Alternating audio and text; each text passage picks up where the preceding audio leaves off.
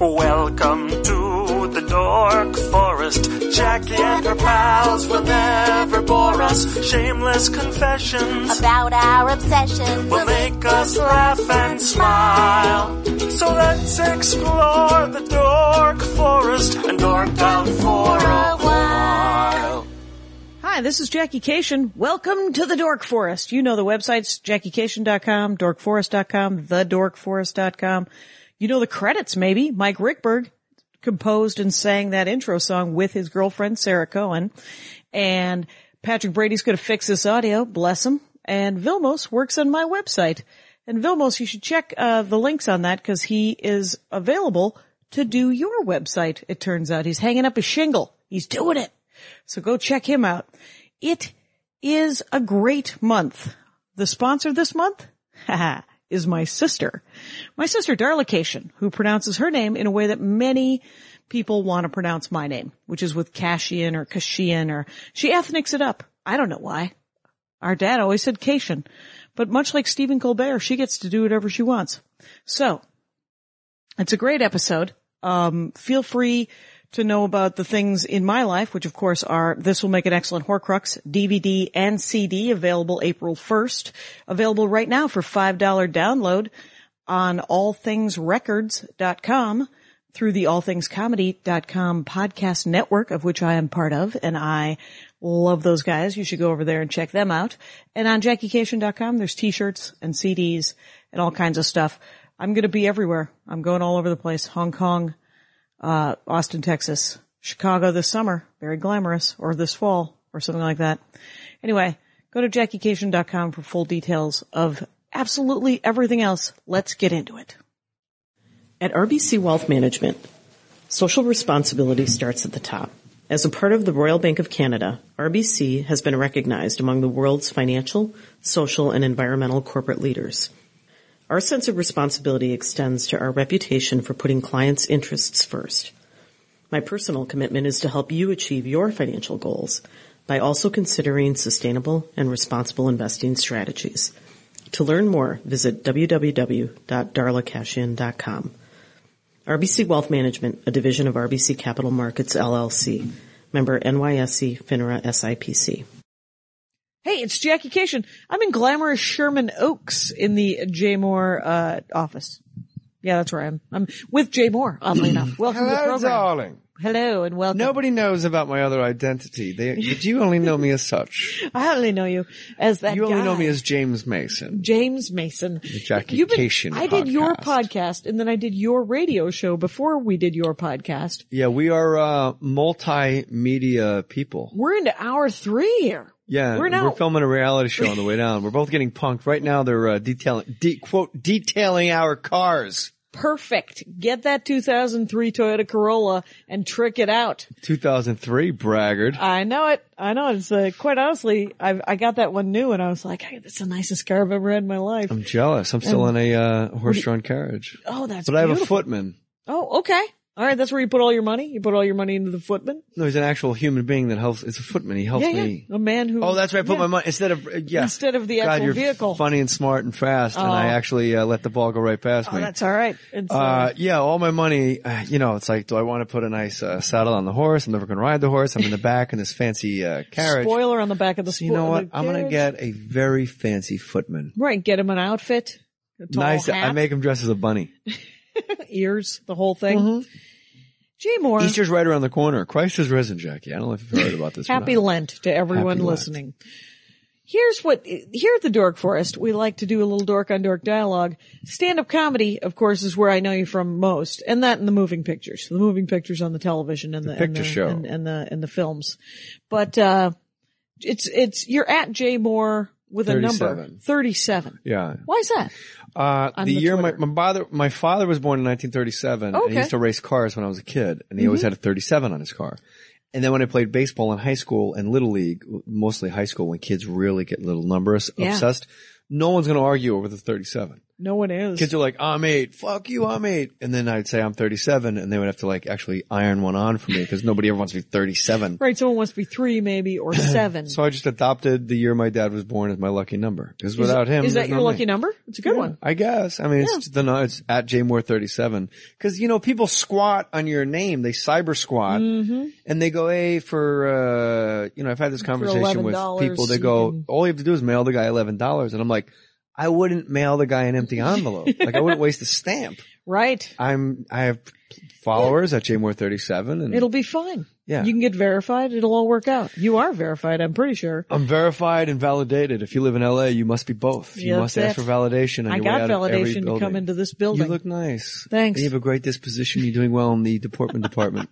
The universe supports me and I am loved. Yeah. The So- universe supports everybody, but sometimes people have a hard time wrapping their minds around it. They can't accept it, man. You just got to accept it. It unfolds as it should. Right. It closes in on itself as it should. And it won't unfold, leaving you in the lurch, and it won't close in on you. No, and it's infinite.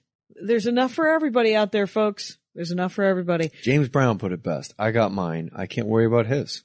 Oh. He was really talking about the universe. Oh, okay. It's All infinite. right. Who cares? I got my little piece of the pie here. What did I swear to God, Eminem had the greatest line. It was like, the greatest thing about me is that I'm not you.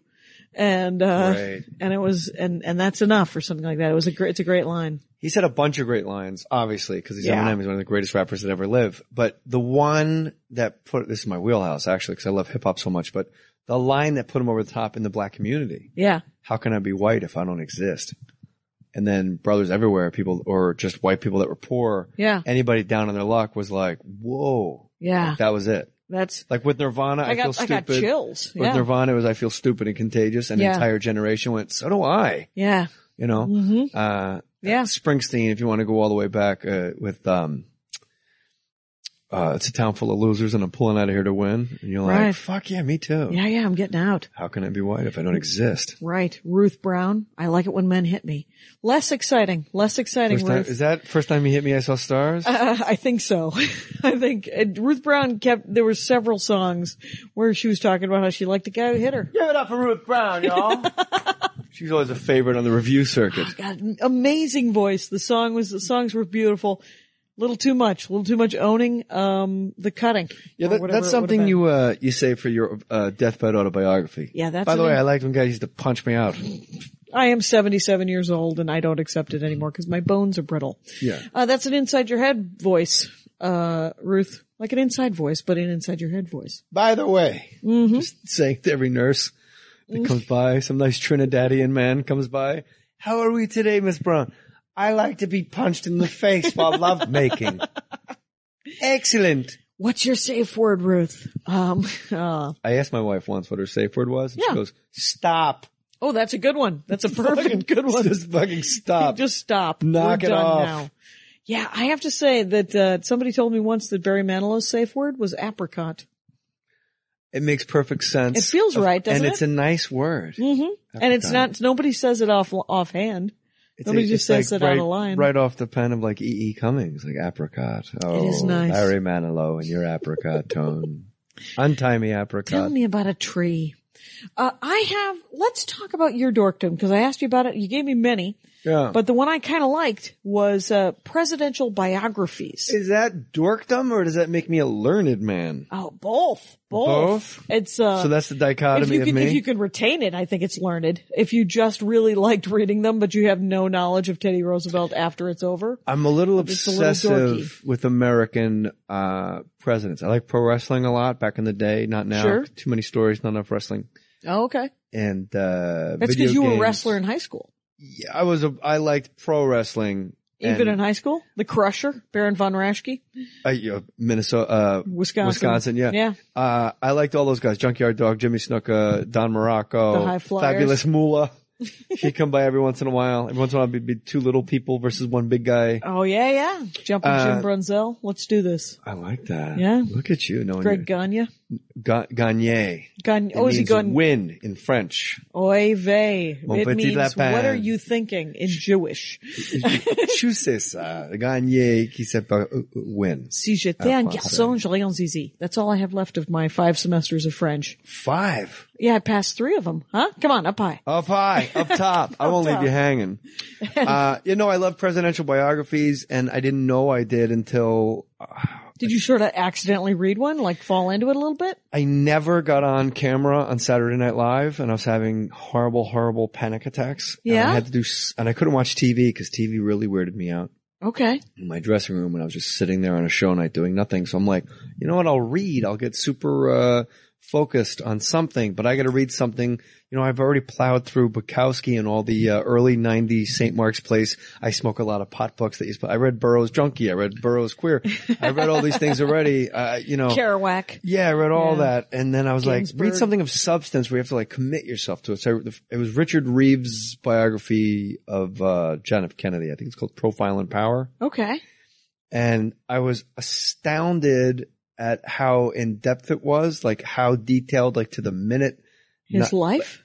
Well, no, the biography itself. Yeah. Everybody's life is pretty much to the minute. Right, I mean, we're all day to day. Yeah, all day. And it was, starting from where he grew up and stuff, and that's the part that always puts me to sleep. Like when you read an Elvis biography, I don't really give a shit when he was 6 years old and he's playing in the dirt and he killed a worm with a stick. Right. Let's get to Colonel Parker and pick up the pace. And when did he get fat? Yeah. Just truncated for me. Mm-hmm, but it was written in a way where the rise to power was exceptional, and it didn't really help panic at all. But I know a lot about JFK's presidency. Okay, so you like it to be about the adult successful life. You're not so much into the backstory of... No, I love the backstory. Okay, the childhood? I like the childhood a little bit, but... keep it moving? What happens in the White House is what absolutely blows my mind. Okay. And the backstory and the back channels and the things that happen there. Like JFK was horrible at being president. What? He was groomed for it his whole life. His older right. brother, Joe Jr., was supposed to be president, but I think he got shot down over Korea, maybe? Yeah, he was killed. He died. And that's war. really the number one requisite for being president is to be a living human being. Right. And I think you also have to first go. And you have to be 35 as well. Right, I think. And American-born. American-born and alive. citizen. And alive. But I feel a Tyler Perry movie coming on. Dead President. So yeah, he when he was in the White House, all, the Cold War and stuff, shit hit the fan. And he would vote. Everything came to a vote. He didn't understand executive power, we kind of all look to you. So all generals, surgeons vote to operate. Yeah. And, but generals vote to go to war. Yeah. And then everybody else on the other side of the table don't. And it was always a 5-on-5 standoff, and he would just delay forever. The Cuban Missile Crisis. The reason That's why it got really went tense. on so long. And then he would finally hook up with Bobby, who was the attorney general. He kind of had his hands full. Yeah. And then Bobby was the guy that would actually be like, why don't you have a blockade? Right. Or some kind of medium So Bobby thing. must have been like, wow, I love him like a brother, but this guy is not good at this job. Maybe. I don't know. They were pretty close. Mm-hmm. But Bobby, I think, knew it was his destiny too. Right. But I think when I think about Teddy's the one that probably, because when you look at pictures of them when they're kids, yeah, Teddy's the hot one. Yeah. Right now, if you're listening to this podcast in front of a computer, no one is more shocked. Look at 20-year-old Kennedys. Okay. Teddy Kennedy is fucking the super fox. Baldwin hot. Oh my God. He's more of a ginger, so it's the other way. But it's and it's he's hot. He's the hottest. Because Bobby always had the weird Warren Beatty teeth. Yeah. And JFK, it just, I don't know. It was a little Neanderthal kind of Mickey Dolenz kind of forehead. He was whacked on steroids. You probably didn't know that about him. I did not know that. He had Addison's disease for his back. Yeah. And they shot him up with copious amounts of steroids. Oh. And when he died in Dallas, when they shot him, the first shot went through the throat. Yeah. That doesn't kill you. That's a tracheotomy, Jackie Cation. I did not know that. When he went to bend down to get out of harm's way, because of his back brace that went from his hips all the way up above his armpits. Yeah. He couldn't bend down, so he came back up, and that's when they blew his head off. Oh. Had he not been wearing a back brace, he'd be on your podcast today. John Kennedy on the Dork Forest. Dork Forest. I've always enjoyed it. I like the one from that fella from Jeopardy. Oh yeah, the Ken Jennings. That was recorded in Seattle. In Seattle. A nice place to get salmon fish. on the Rendezvous. Impression. It's but okay, so John Kennedy, so what you do is you end up finding out that he's not a great president, very charismatic guy. Was it a lot about, everybody keeps talking about, his sex life. Was it a lot about his sex life? Not a lot, because in the time of his presidency, the sex life takes such a back seat to the fact that, like, we just started going to Vietnam, and how are you going to handle that? How are you going to juggle Vietnam? There was a lot of political things happening during his presidency. Yeah, and so McCarthy. The book decided to deal with those. J. Edgar Hoover going like, well, really I don't know if you know this, but I run the White House, not you. And J. Edgar Hoover and Bobby going back and forth, and who's wiretapping who, and we think J. Edgar Hoover wears dresses, but J. Edgar Hoover knew about all the infidelities. Okay. But yeah, it does go into, like, how mortified Jackie Onassis was when Marilyn Monroe sung Happy Birthday at Madison Square Garden, like right in her face. It was, right in her face. Wasn't cool, but she, maybe she wasn't so, she might have not been faithful either, or, she might have been getting some. Seems unlikely. Jackie Onassis. She didn't die. She didn't die of Kennedy, did she? No, she did not. She died in Onassis. That's right. She didn't wait. She didn't wait too long. She was like, I gotta move on. No. She's a Jackie Kennedy whore. I was named after Jackie Kennedy. Really? Yeah, Really? I was. It was I don't know why I couldn't get really out. Well, here's the weird thing is it's not like, I mean, that's what I was told, but I was like, it's not like anybody knew the Kennedys in South Milwaukee, Wisconsin. Yeah, but it's very Democratic. It's a very Democrat state. It's very liberal. My father, I think he said the last time he voted was in 72 for McGovern. Oh. And I asked him why he stopped voting, and he was like, well, cause neither of them are on my side. And I was like, are you an Ent? Is that what's happening? Which is a Lord of the Rings joke. Anyway, but the thing is that my name was actually, because I'm the youngest, they just put a bunch in, and my dad just was in between leads. He was at work.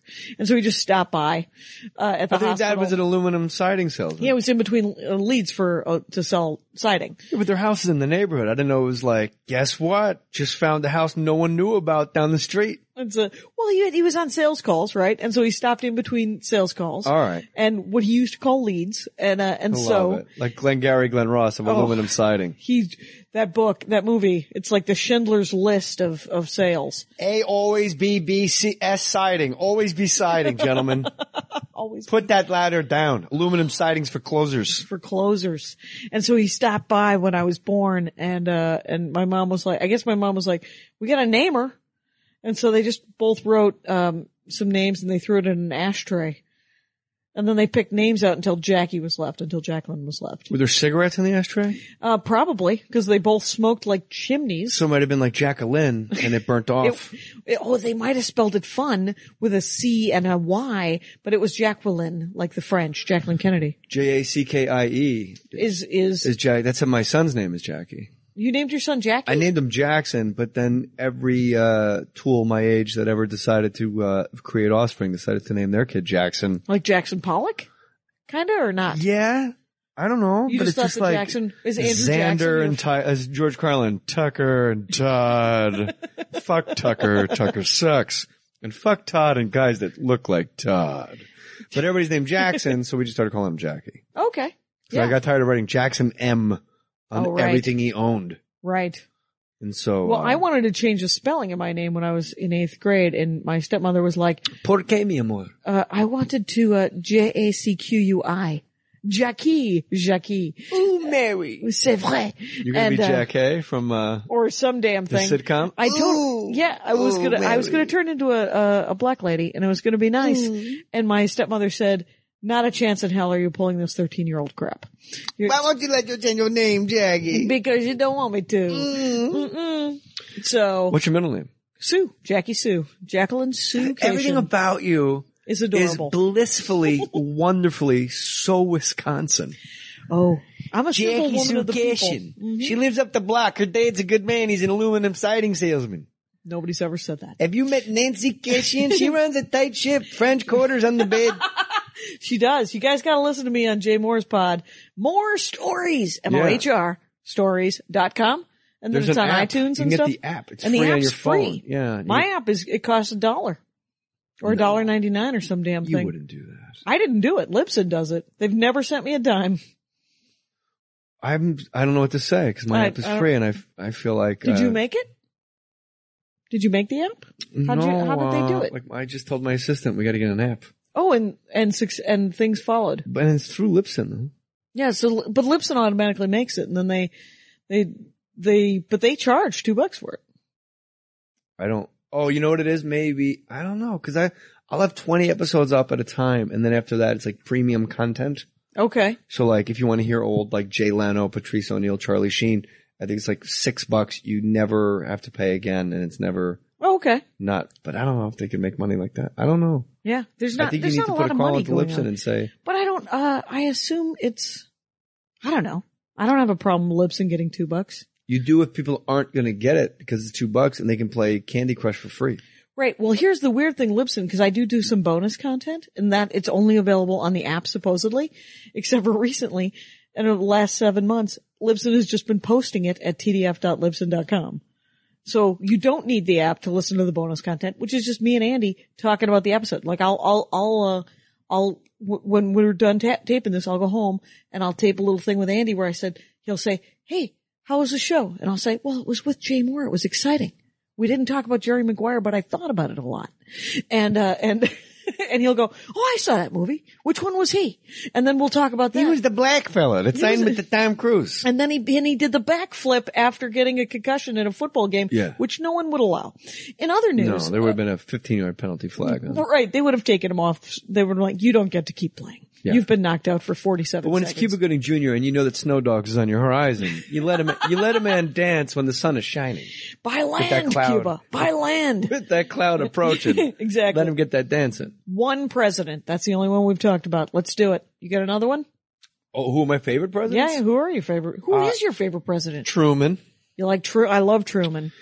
Truman was a super small town in Missouri. Yeah? Like when he retired, he didn't have a detail. He wouldn't let them do like wouldn't let him do a Secret Service thing? So he would like pull his car up and put change in the meter and shop at like yeah, he was just a regular. He always was. That's the thing. And what I love about Truman is the expression some people have greatness thrust upon them. Yeah. Like he was the most ordinary, nerdy guy. Yeah. He served in the war. Right. And they had him as vice president, but no one told him that FDR was going to die real soon. Oh wait, they didn't let him know he's got like 2 weeks to live or something, or? No, they just put him on the ticket and they pushed him through because it was, the Pendergrast crew out of St. Louis was like the huge Democratic machine. Right. Like the Dalys in Chicago and like the Rockefellers in Manhattan. Yeah. So the Pendergrast, they just pushed Harry Truman through to be on the ticket as vice president. And like FDR dies like 2 months in. Yeah. And then all of a sudden they swear him in. And then they just take him in a back room and they just show him like the plans for like the atom bomb. Like, oh, by the way, we're doing this. And you're going to have to create Israel. Oh, and the Korean War. Shit. And by the way, the Korean War is going to come and there's going to be a steelworker strike during the Korean War. So you're going to have to figure out how to juggle all that. And wait, they didn't know about Korea, did they? No, I'm just saying like all these things got piled onto Harry Truman. Right. But did they know when FDR died? Did they know? They had the bomb. They had the bomb. Absolutely. And they knew about Israel?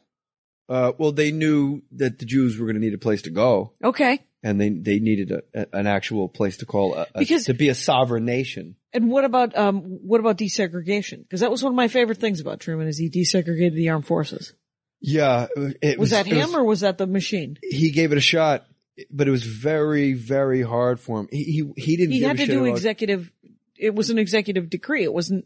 Yeah, the thing with Truman is he was such like a nerdy dad. Like he started working on like highway. He was like fascinated with roads. Oh, okay, the highway system. And when he started it, and then when he started doing when he was like a congressman or a senator, I forget because I read it a long time ago, he had nothing to do.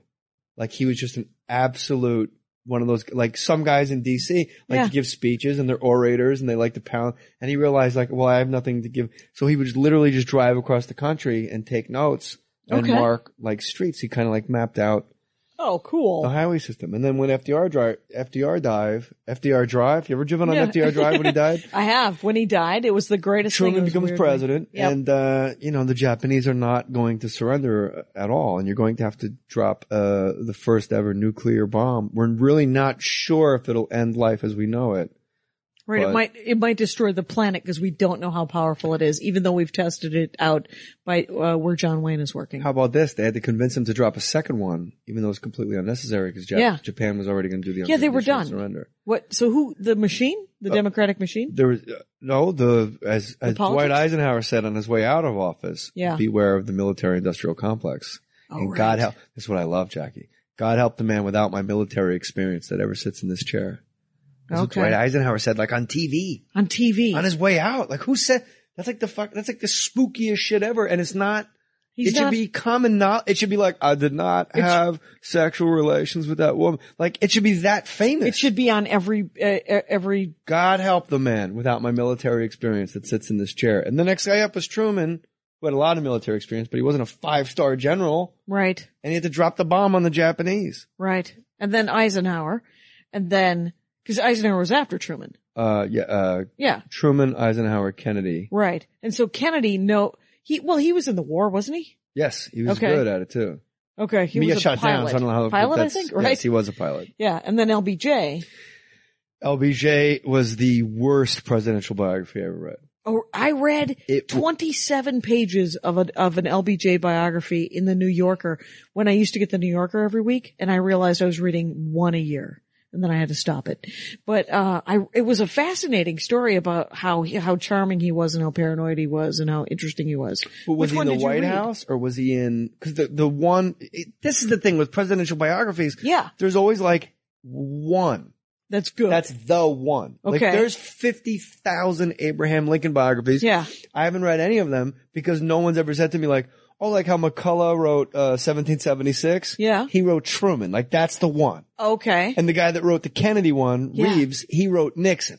Okay. Like that's the one. Those are the ones. Yeah, there's like tomes and they're like 1,000, 1,200 pages or so, but they're completely, you can't stop. Right. But the Johnson one that I was told, Lyndon Baines Johnson, married a ladybird. It's not likely. Sounds like a dog food. It's Baines. Baines. I think it's Gaines. Am I thinking of Gaines? Ladybird Baines. I don't know. Ladybird Baines.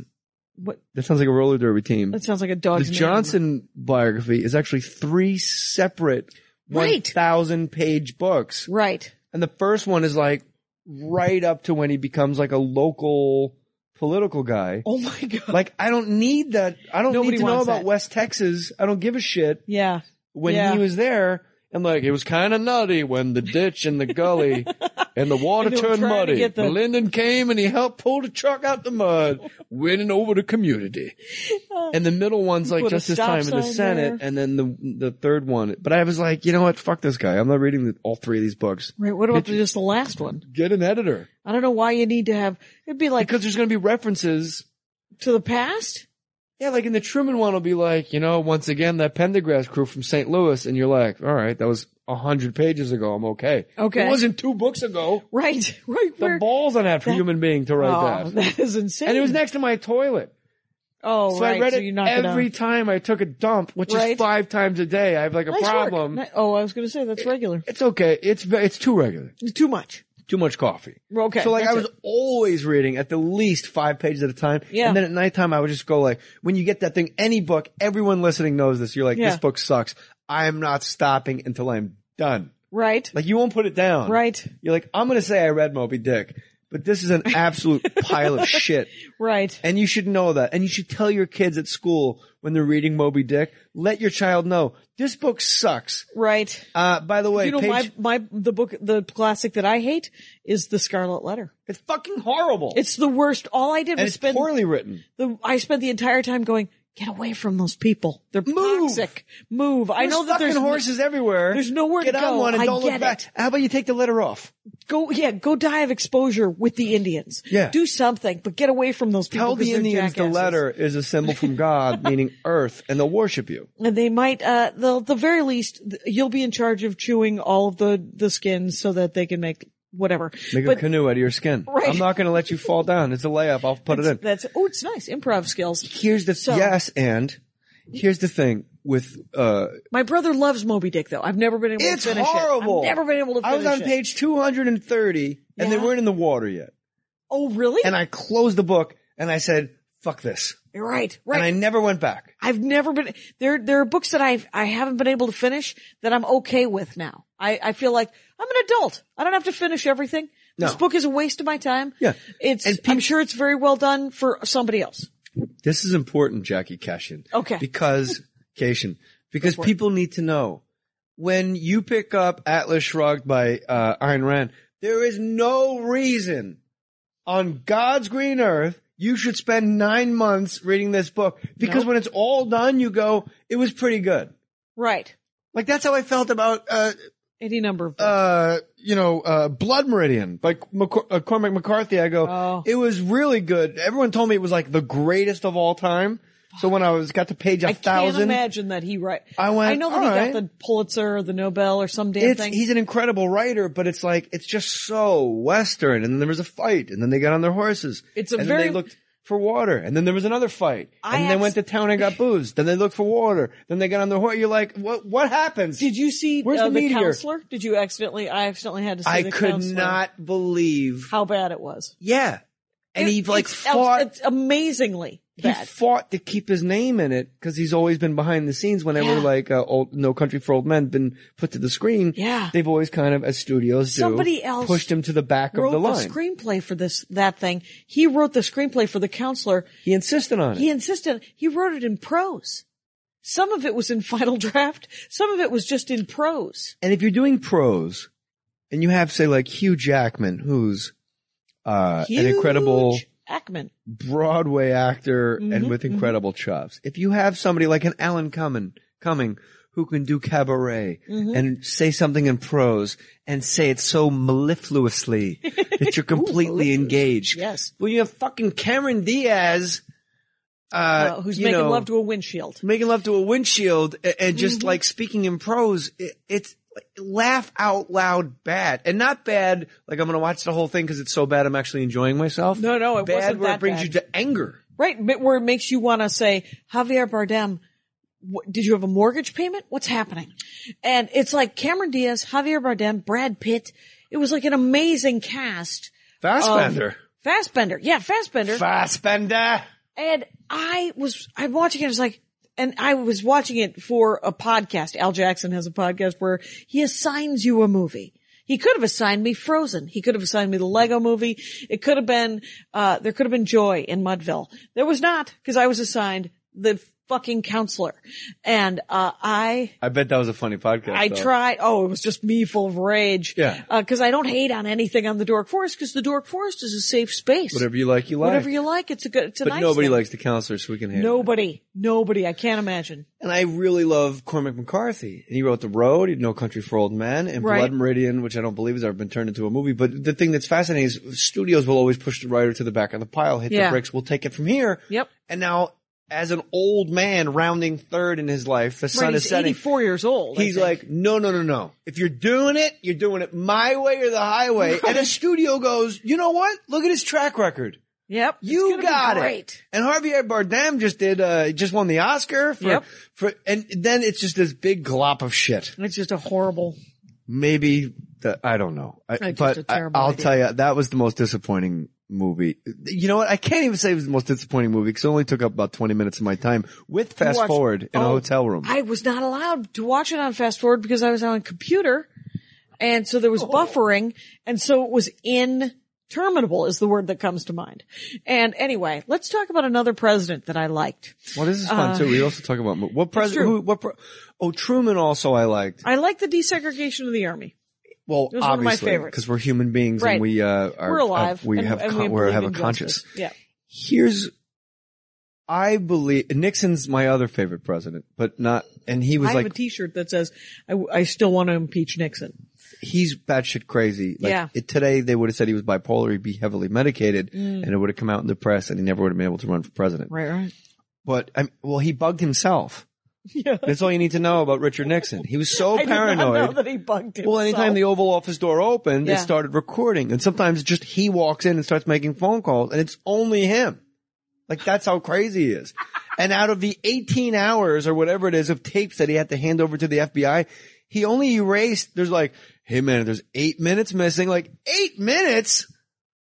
Erase, throw it in the fucking ocean. All of it. You're the All of president. it. Go, you know what? I can't find it, man. Yeah, I must have done so. I think I taped over my wedding Gerald over Ford was in here the other day, and I think he might have absconded with my tapes. I always think of Gerald Ford as like the what you were saying about Truman as just a regular guy. He was a jock, big jock. Was he? Slow clap chop or quick clap chop? I'm not sure. A football player. That's why it's so weird that the clumsy thing got pinned on him. Falling down, Chevy Chase made him super famous right. on Saturday Night Live. He, he was actually very athletic and not. He played football, I think, at Michigan, and he was like exceptional. Right, and he wasn't. He was very graceful, and he just happened to wipe out a couple of times because he was always doing athletic things. The birth of the camera. Yeah. Here's the thing about my favorite politicians are the ones that actually act like dictators. And I'm not Republican or Democrat. Right. I won't legitimize either party with my affiliation because I like to think for myself. And there's things that I like that one thing I've voted for both parties. I have as not well at a many national times. level, but if I have voted for both parties. And the thing is, Truman, Truman and Nixon, more than any other president, Andrew Jackson did it, but Congress really wasn't the place where things go to die that it is now. Truman and Nixon I love so much because they got so much done by circumventing Congress and doing things completely illegally, but things that needed to be done that would have been held up and there would have been disastrous consequences.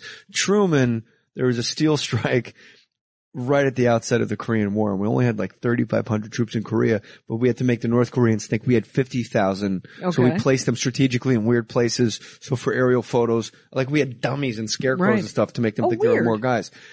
And there was a steel strike. The steel workers were going on strike. And you can't possibly have a steel strike if you're about to go to war, because you have to build tanks and bullets and guns. Right. They're kind of essential to killing other people. Right, if you're going to have a war. So he did a State of the Union address, and he said, I just, before we get started, want to let anybody know if you're a steel worker and if you're on strike, tomorrow, first thing, you're getting drafted. Oh. And then he did a State of the Union address after that. And he walks off stage and all of his aides and his cabinet members go, that's completely against the law. And he goes, let's just see if they go back to work and we'll deal with it in the morning. And they all just went back to work. Right. But he can't take that to Congress because they're going to go, well, it's a union. It's a thing. And Nixon, I know people, Nixon gets no credit for ending the Vietnam War. He ended the Vietnam War. It's never a part of his legacy. Right, because, well, I mean, and in current statuses, he's incredibly liberal. But I mean, the thing is comparatively to the crazy fringes of either party, quite honestly. But the thing is he downsized and downsized and downsized and turned it entirely into an air war. Right? Is that what you're talking about? Or no, he pulled the troops out. He moved people out.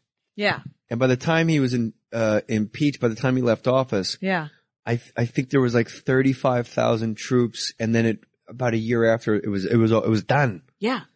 And when he took office, it was hundreds of thousands of troops, right. and he bombed Laos and Cambodia, and yes, thousands of civilians died and are walking around with one leg. Yeah, and it's bad. Tens of thousands and burned to death. Yes. But the fact, and this is in the Nixon biography, so it must be true, the North Vietnamese were going west through Laos and Cambodia and circling back around and coming up behind American troops and just absolutely cutting us in half. Right. And we just you can't go into a country. Right. And say, it's invading, you're invading another country. Right. So he bombed where the North Vietnamese locales were supposed to be. Right. Now I know this is he could go to The Hague for this. I understand this. Right. But if you ask any Vietnam veteran that was in Vietnam at this time, yes, they will tell you that they applauded when the jets were headed west. Right. Because they knew they were going to live. I get it. You can't take that to Congress. Well, you can't take that to Congress. I mean, and the problem with holding a war is when you want to have rules about it. Yeah. You're just like, there's going to be a Geneva Convention. We're not going to torture. We're going to do this. We're going to do that. That's why I respect the Somali pirates. There are no rules. It's, right. It's like a, but they're only making $7 a month. So. Yeah, but they're out in the open seas. They just wear old clothes from the Chess King. No, like, they don't wear classic. Collars. Yeah, they go the other way with the whole pirate outfit. They're just wearing like a Gap purple t-shirt. Basically stuff African Americans wore in like 92. Like bright, purple shirts and like real baggy gold pants. Who does, some comic does that joke about how the second place team in it all goes to Africa. It all goes to Africa. So they're all wearing like, Detroit Lions Super Bowl champions t-shirts or whatever. And they do send them there. Yeah. It's just extra, you know. I was at the Super Bowl in San Diego where the Denver Broncos beat the Green Bay Packers. And the Broncos win. John Elway finally won a Super Bowl. Mm-hmm. And in the parking lot, there's a guy selling Green Bay Packers back-to-back Super Bowl champion t-shirts. And I'm like, cause you always wonder, where do they go? Cause as soon as the horn sounds, they put on the hat immediately. Right. So by law, they made 1,000 hats and front pages for the other team. So you always go, where do those shirts go? Uh-huh. I found the guy. Where they go. Yeah. And he's out there and he's like, he was like a Nigerian guy and he's going, he goes, $10, $10. And I go, give me 5. Cause I'm going to give them to my friends. Yeah. It's hilarious. And then I hand him $10. He goes, no, that's $10 each. I go, they fucking lost. Did you get him? Yeah, I got all 5 shirts for, I gave him like 20. Yeah. Cause I felt like a big shot. Well, you gotta haggle. That's what they say. You gotta haggle. Who's your favorite president? It's Lincoln, I think. Even though I'm not psyched. Here's the thing about every president. Every president did horrible things, right? So, and I haven't read the biographies. Well, you have to be a psychopath to be president. Right. I mean, I wouldn't. Yeah. Great book, Psychopath Test, John Ronson. Yeah? Yes. You'll What's love it it. called? The Psychopath Test. It's a series of essays. He's a very nebbish, British man. And the author's name again? John Ronson. I'll write it down for you when we're done. It's awesome. Like just breaking down psychopaths and really like interviewing psychopaths, people that have faked being crazy to get out of going to jail, but now they can't get out of the mental hospital. Right. Because every single thing you say, they go, oh, now he's being super agreeable. I guess the meds are working. And then you have a tantrum. They're like, oh, he's very aggressive. And you're like, wow, all right, I did do it. You know, he's delusional. Like it's amazing. Wow. Anyway, so Lincoln, horribly depressed. Very depressed, very, I understand where he was at. Have you ever read, Sarah Vowell's Assassination Vacation?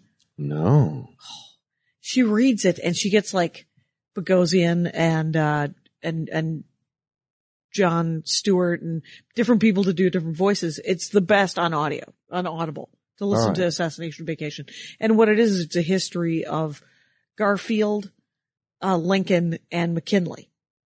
And it's her going around to all of where they were killed and she loves a plaque and she goes to see, and it's really very insightful about their presidencies. You know what they all have in common, including JFK? They were all elected in the year with a 0 at the end. That's right. There's something like Curse of Tecumseh. The curse. He cursed, and even Reagan got shot in 80. Mm-hmm. It went all the way up to Reagan. Bush is the only guy that dodged it. Well, Dick Cheney shot the wrong guy in the face. Exactly. According to the curse. I don't want Dick Cheney to shoot George. Right. Or anyone. So Lincoln, I don't want Dick Cheney to stop shooting people. Crazy depressed. Crazy depressed. I love Lincoln too. I don't like the fact that he was essential. He wanted all the executive power. He didn't want checks and balances at all. No. But he was hoarding power. Why would he? Because that's how it was set up out of respect to the game. But here's the thing. Barack Obama, who I am a giant supporter of, did not give back any of the executive powers that Dick Cheney got for George W. Bush. Right. Because nobody does. Once you have that power, it turns out you're like, that actually wasn't in the original plan. I'm going to give that power back. And even, and I think Barack Obama has as much power hungry as any president because he's president. Well, you're a psychopath. That's how you're president. That's how you get to be president. You don't do it for the $200,000 a year. Yeah, no one can make that money selling aluminum siding in a good winter. 2 months you make that kind of money. It's a pyramid scheme. About it. And, but Yeah. So, but my thing with Lincoln was he got a lot of messages from the frontier troops saying, hey, we're having some Indian uprisings out here. And Lincoln, there's a memo Lincoln sent out west and it was, yeah, I don't have time for this. Just kill them all. About the Indians. It's very Andrew Jackson of him. Yeah. Very Trail of Tears. Trail Mix of Tears. Let's do this. Trail Mix of Tears is delicious, but the aftertaste, it feels terrible. It does. It gets you all sad. Like, wow, this isn't my land at all. This is not. This looks like, this kind of looks like Florida. This looks like your land. This looks like my land. Very well done. Lincoln was so depressed. Yeah. And he would go out and work like in his fields, like and behind the White House. He would do like a lot of like yard work. Gardening and yard work? Yeah. Like in the mud. Like he was actually fucking crazy. Okay. Like Nixon crazy. But depressed in another direction. Nixon was a paranoid. Shit, kind of. Nixon was a paranoid and didn't realize, like no one ever said, by the way, you won. Right. Like stop with this Kennedy shit. He's fucking dead. You're the winner. Right. Relax. Take a swim, man. Chill out.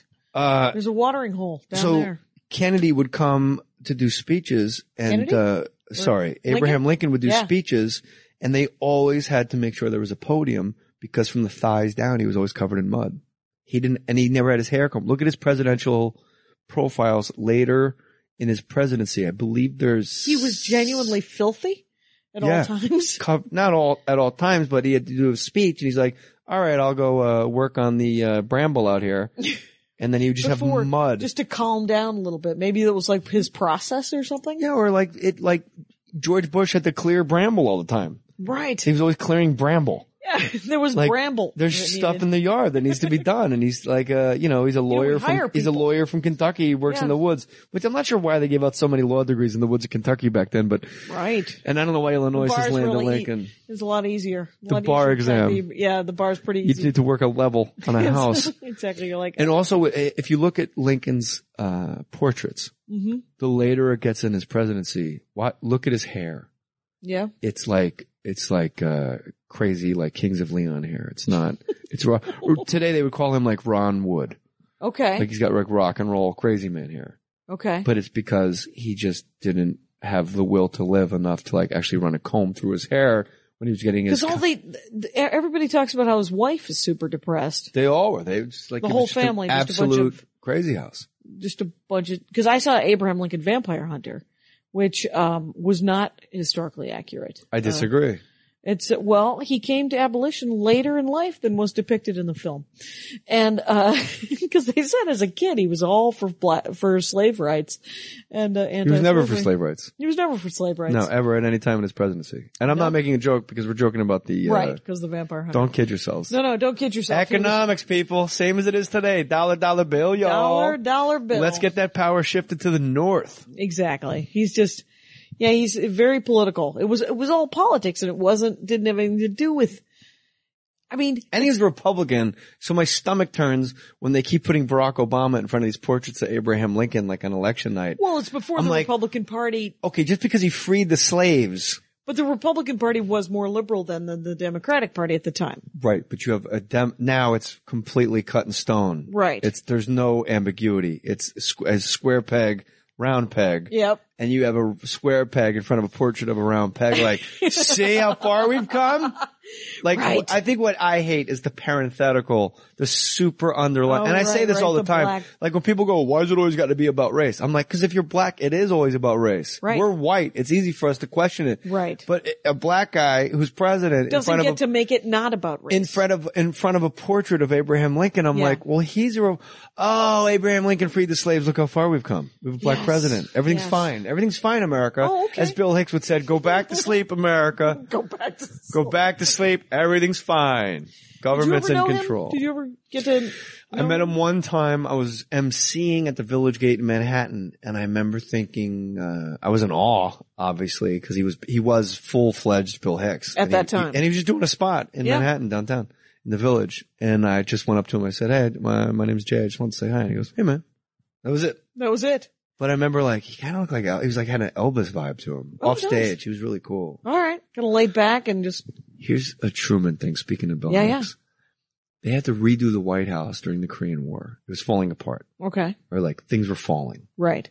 And Truman, they were like, he's obviously a doddering old man. It's time for him to go. And they're like, why? Because every time the construction people came and all the oversight and the committees, he would say, it would really mean the world to me if you fellas could start in the back in the basement. And they're like, all right, but the scaffolding's falling in the front of the White House. Someone's going to fall in somebody's car. They're going to get killed. Then he goes, that's great. It would really mean the world, like somebody with complete dementia. That's all he said. Yeah. And this shit went on for like months until finally they went, I guess we're starting in the back, in the basement, which by the way, in the White House, is like 3 stories underground. It's really cool. Right. It's like almost like a bunker. Yeah, yeah. So they just backhoe and they dug and it took like 6 months. Mm-hmm. And then the Korean War ended and stuff. And then right when the Korean War ended, Harry Truman walks out in his pajamas in the morning. He had a shot of whiskey one shot every morning. Shot of whiskey, walks out and goes, all right, do the front. Wow. He knew you can't have photographs or on television the White House under construction if you're bombing brown people across the world. Yeah. You can't have both. He was a fucking genius. Right. That is a PR nightmare. And he played it like a dumb old guy. Like, it would really mean the world to me if you fellas could start in the back in the basement. Right. But you can't be in Korea, sell that war, and then on the news see scaffolding on the front of the White House and let Korea and let the Soviet Union see. Right. That you have to rebuild your castle. They thought he was like a crazy man. Yeah. It would really mean the world to me. It would. Like he just kept saying it. Right. Like dementia. Where's Randy? Baby, where's Randy? What Damien doing? What Damien doing? It's I worked with this Australian comic, and he said during his wedding he has a cousin who's developmentally disabled, and through the whole video, all you can hear is her going, "What Damien doing?" His name's Damien. My aunt's special. Yeah. During the baptism of my youngest son, Jackie and Mackie, Meredith Daniel, we call him Mackie. Mm-hmm. You just hear, "No, no, get away from me!" Oh my gosh! And we're the only ones in the church. And she's just screaming. All right. Sometimes you see dead people. Oh, she's just.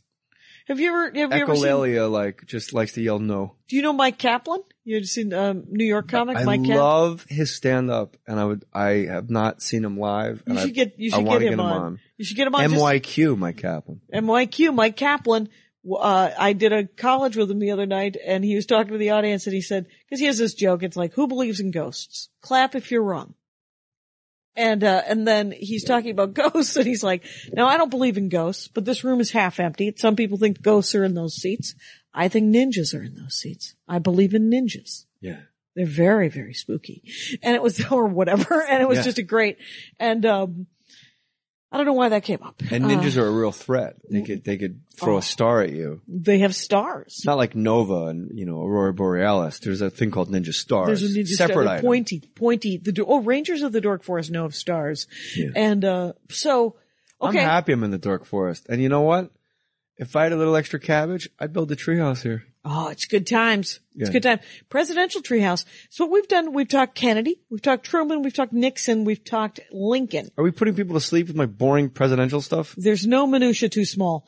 What I will get is I'll get a long message from Todd Mason possibly, or a Ross Whitman.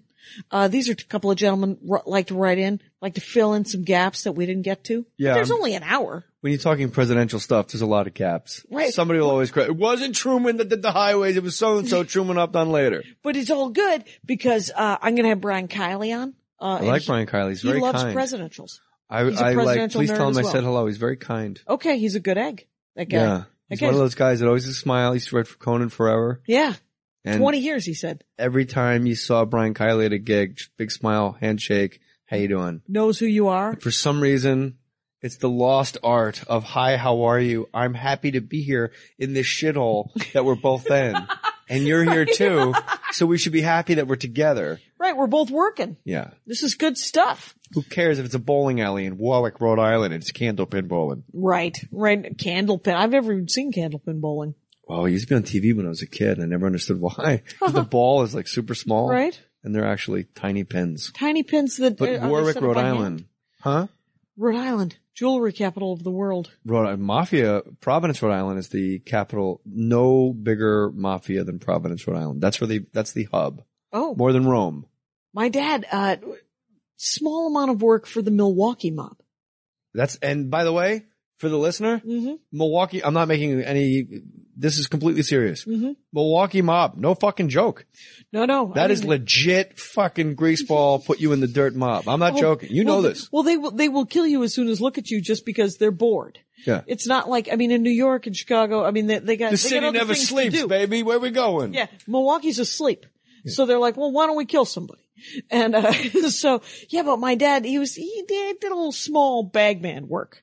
Because he's an aluminum siding guy, so they'd be like, well, as long as you're going over there, why don't you drop off the money? Yeah. Yeah. And since my father, a bit of a gambler, not good at it, because no one is. Nobody. He owed some gentlemen. He was on task. That's a great point you just made. What? Nobody is good at, you have to tweet that. Yeah. I should probably do something with that. Nobody is good at gambling. Nope. Nobody. Nope. Ever. I know they have TV shows that imply that some people are good at poker and they live good lives. Look at the building they're playing in because it was built on your money. Right. One of my favorite stories, but I'm out to breakfast with my dad, and my dad hasn't gambled in a long time, right? So we're out to breakfast. Guy comes into the breakfast place that my father goes to at least 4 days a week. And the guy goes, oh, I like that guy. You know, that guy wins all the time. He's a good gambler, that guy. And I was like, is he, Dad? Is he a good gambler? And so the guy comes over, and the guy's working the room like my father does. But this guy comes over and he says hi to my dad, and my dad introduces me. The guy's wife then comes over, who's been working the room separately, whatever, but she comes over, and the guy, the successful gambler, says to his wife, this is Elliot Cation. He stopped gambling. This woman, the wife, grabs my dad's wrist like old ladies do, where it's tight. And cold because they're almost dead. And she goes, can you talk to him? Can you talk to him about stopping? And when they went away, I said, so he's good at gambling, huh, Dad? Probably not if his wife is trying to get. Nobody is. It is a loser's game. Yeah. Nobody. The only way to win is to not to play, my friends. War games. I was at, there used to be a guy, he still plays Vegas. His name is Cookie Jar. Cook E Jar, middle initial E, like Chuck E. Cheese. Oh, Cook E Jar. Cook and the E Crumbs Jar. is his band, which is a Casio. That's awesome. And he used to play this, he plays all over the place now. And he just does covers, and he's an older guy, super tan. Yep. Leathery skin. He puts on like a Rod Stewart wig, and he does Rod Stewart. He's incredibly talented. Right. Which makes it the most bizarre lounge show you'll ever see. Right. So me, Bruce Smirnoff, and Rich Voss go to this hotel that's been demolished. Comedy Gold. The Continental. And, we get in the cab and we go, we're going to the Continental. And the guy goes, hotel or airlines? And Rich Voss, for some reason, very aggressively goes, do you see any fucking luggage? And then we know now that Rich was a degenerate gambler and he was like, had a fever. He couldn't wait to get to this place. Yeah. So we go to the Continental and we're all sitting in this it's a small lounge. It could hold 80 people. Right. And Cookie Jar, we told him we were coming. He's all like, hey, all right, super show busy, man. Oh, yeah, okay, baby, pinky ring, you got it. Pinky ring. And Rich Voss goes, I lost all my money. Could you give me $100 to me? So I give him $100. And I had just gotten paid at another casino, so I was flush. I had a lot of cash in me. And he goes and he comes back like 10 minutes later. He goes, listen, I'm going to pay you back. Give me like $200. I won't buy me again for like another. He goes, he plays craps. Yeah. And he comes back and he goes, give me another $100. Now I want to keep giving. I've told the story to Rich and on other shows. That's hilarious. Now I just want to keep doing this to see how, like, I'm stunned at how much losing is happening this quickly. Right. Because he comes back quicker each time. Right. So like the fifth time he comes to get my money, he asked me for another $100. Cookie Jar's on stage and Rich Voss goes, listen, could you give me, and Cookie, swear to God, if you don't know me by now, handcuff him to the chair. He's got a fucking sickness. You'll never ever hear crap tables, this fucking guy. If you handcuff him to the chair, he's got a fucking sickness. Oh is my what Cookie God. Jar yells. Oh my God. Never misses the beat. If you don't know, handcuff him to the chair. He's got a fucking sickness. By now. Holy shit. And we just laughed our balls off. Oh my God, that's hilarious. I don't play craps. Oh no, I've tried it once. It is the easiest way to lose $200 almost immediately. Well, I've learned firsthand. It was my $200 and I wasn't even playing. Also, the guy that taught me to play craps was an old friend of mine, Steve Cato. Mm-hmm. And he was like a gambling addict-ish. Right. So when he taught me to play, it was with that like mania, like sped up, like super, like just put this on the come line. Nah, we lost. I'm like, what the fuck just happened? Well, that's the problem with because I want to get you to play. Just put it on the come line. If you want hard, but you do this and you put this. Just, no. You got to put this up here. This goes. Oh, look, this is good. Look at that. You want $40? I'm like, I'm not learning anything. Just chips going back and forth. Just back and forth. This is like the tide. It's the worst. In and out, mostly out. Right, mostly out, and you're trapped inside a cave. There's no. Croupier, best gig in the casino because you only got to get a stick. You get a stick. Nice stick. I just did Tahoe for too long. I was there, 5 days? You there at night? It's so long. And, whenever I play, I have a bit of an addiction problem. So I try not to play. I last as long as I can. So I started sadly on Saturday. Should have waited till Sunday. Oh. So I won. On Saturday. I like to play blackjack. Nice. It's essentially, I like to sit at a blackjack table with like-minded individuals and throw away and light $60 on fire. That's what I like to do. And I think of it as entertainment and I call it. And when I've lost $60, I'm done. Right? Okay. So I won $120. So now I have $180 in my head. So the next day I lose $120. So it's fine. At the end of it all, I'm even. I've paid for my thing, but it was not done in any way, shape, or form that was fun. It was done. It's like trying to control my drinking, control like and enjoy my going to the fridge for the second Haagen-Dazs. Like, right. It's going to give me diarrhea, but I can't stop. Best. But I'll get to read more. But I'll get to read more of that Johnson biography. That's going to be fantastic. Did you ever read like a George Washington or Jefferson, or you ever do any of our founding fathers? I did. I dug it. But can you separate the atoms in your mind? John Quincy, nephew and uncle, I believe. Is that correct? So, yeah. And I dig those guys for the balls to tell King George to go kick rocks. It's pretty ballsy. But I always think of them as, the supreme hypocrites of all time. Oh, yeah? You know, you can vote if you're a white landowner. Oh, right. And like George Carlin has that great line, all men are created equal, except niggers and women.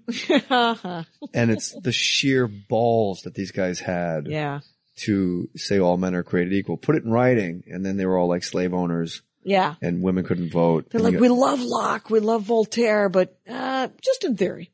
Yeah. So. But they did have, I mean, to go across the ocean back then, you died. Right. And if you went from New York City to Washington D.C., it took a month, an actual month, and one of your kids died, and you're like, well, just one, we're okay. Thank God we have 8. Right. And fighting the Civil War is like fascinating. Like, we're mad as hell. We're not going to take it anymore. You're taking all of our money. Kiss our ass. Taxation without representation is bullshit. So they were like crazy men. Yeah. But John Hancock fascinates me more than any of them. Oh, really? I have this sketch in my head. All the sketches that I really like are 20 years after Saturday Night Live. Okay. And I always thought this would be a great sketch. John Hancock signs the Declaration of Independence. Huge. Big fuck you to King George. Right. And then I like to think that all the other guys in the room just kind of start walking backwards. I'm like, looks good. Looks good. Just put it in the mail. Let's do it. And he's like, what's going on? Like, no, you signed it. We're all set. Like, no, you all need to sign it. And he's like, no, I mean, you took up all the space anyway. There's no room. All right, guys, so far we have a letter telling King George to go fuck himself, sign me. And they're all like, yeah, like murmur, like, sure. That seems to work. Yeah. Look, my horse has been acting up. I don't know what's going on with him. He got into some bad grain. You know me. Right. I would totally be into this, but I gotta go. Yeah. And like, just have somebody go like, I double parked, and have everybody go, well, we don't know what that means. So just skip over it entirely. Just have like a black guy out of nowhere, like, I'll sign the motherfucker. And everybody like looks, double takes. But John Hancock really put his balls on the line, and not like a big political man. Right. Nobody knew. I'd be the guy way up in the corner. I would just initial it real tiny. Right. In case we lost the war, I could go, I didn't even sign it. Right. No, that's not my initial. When you're a little kid and you lie, you gotta make your eyes real big. I didn't even sign it. Oh, God, I love when you're a kid, when you're lying and everyone knows and you think that you're like, no, I said I didn't do it. I don't understand why you wouldn't think I would have done it after I just said I didn't do it. It's an amazing day in your childhood when you actually learn how to look someone in the face and lie well. And then it works and you're like, oh, but you only got like 3 of those in you. When you look your mom or dad in the eye and go, I was not absent from school. Right. So everyone's wrong but you? Yes. Yes. And you just stare and you go, holy shit. It worked. I'm acting. Ladies and gentlemen, go to Jay Mohr. 37. Or jmohr.com for stand-up dates. For everything. Yeah, where are you going to be? Where are you going to be in April? Denver Comedy Works. You helped me fill that place up. That's a big giant. That's in April. That's mid-April. I like that very much. And how then May 10th, Fox Theater, Bakersfield. You should record. Huh? You should record your special. I'm going to. Yeah, do it. I'm going to do it just like you did it. You've inspired me, Jackie. And you should name it This Will Make an Excellent Horcrux 2. As well. You know what I'm going to name it? What are you going to name it? Can somebody steal it if I say it on the thing? Nope. Well, they can, but it's very unlikely. My son's in preschool. It's like daycare, but it's like a preschool, and they have a report card every day. Yeah. And it says Mackie. His name is Meredith, named after my father-in-law. It's very Southern. Meredith Daniel Mohr, but no 2-year-old can say Meredith, so we call him Mackie. Mm-hmm. And every day it says Mackie, and it says bowel movement, no, and then it says mood. It's got like what they did, the activities. Yeah. And then at the bottom in bold, mood, and there's 3 columns. And it says, and they circle happy. Mm-hmm. And then it says lunch. And on the last column, they circle a lot. So my special is going to be Jay Mohr happy and a lot. Happy a lot. Happy and a lot. And a lot. Happy That's awesome. Period and a lot. That's perfect. And it's, I'm always happy adorable. Too, so you're happy. I'm a Dork Forest veteran now. This is it. You're wearing your Dork Forest t-shirt. Brown. And, you chose brown. He went with the brown, ladies and gentlemen. Color of the trees. I'm a sprite. Beautiful. I'm a wood nymph. Yeah. There's brown, there's green, and then there's the black one. We got that one for Maddie. Yeah, he needs to look a little slimmer. All right. It is slipping. Thank you so much for doing the show, everybody. Let me know about that Jeopardy fella. I'll let you know about that Jeopardy fella. You can listen yourselves at iTunes. Feel free to review the show. Leave a review. People love that. It helps the ranking somehow too. Did you know that? Yeah, somebody's supposed to care over at iTunes if people do the reviews. Yeah, it's a weird. It's nice. Paradigm they have. Or you could just email me, Jackie@JackieCation.com, and review it to my face. Hey, I like that one. That's a nice review. I appreciate that, that you just tell them straight up. I feel like Russell Brand suddenly. You tell them to email you directly. Yeah, what the heck? Spreading love. Don't Jackie stop at the house. Rhymes There's with no vacation. pop-ins. That's what all I'm saying. No pop-ins. And tell Andrew, how it went when you get home tonight. I'll tell Andy about it. Guy's a little handsy, that Jay Mohr. That guy. Little handsy. He's also Chatty Magoo. I'm hanging up. Take care out there. Bye. All right. That was great.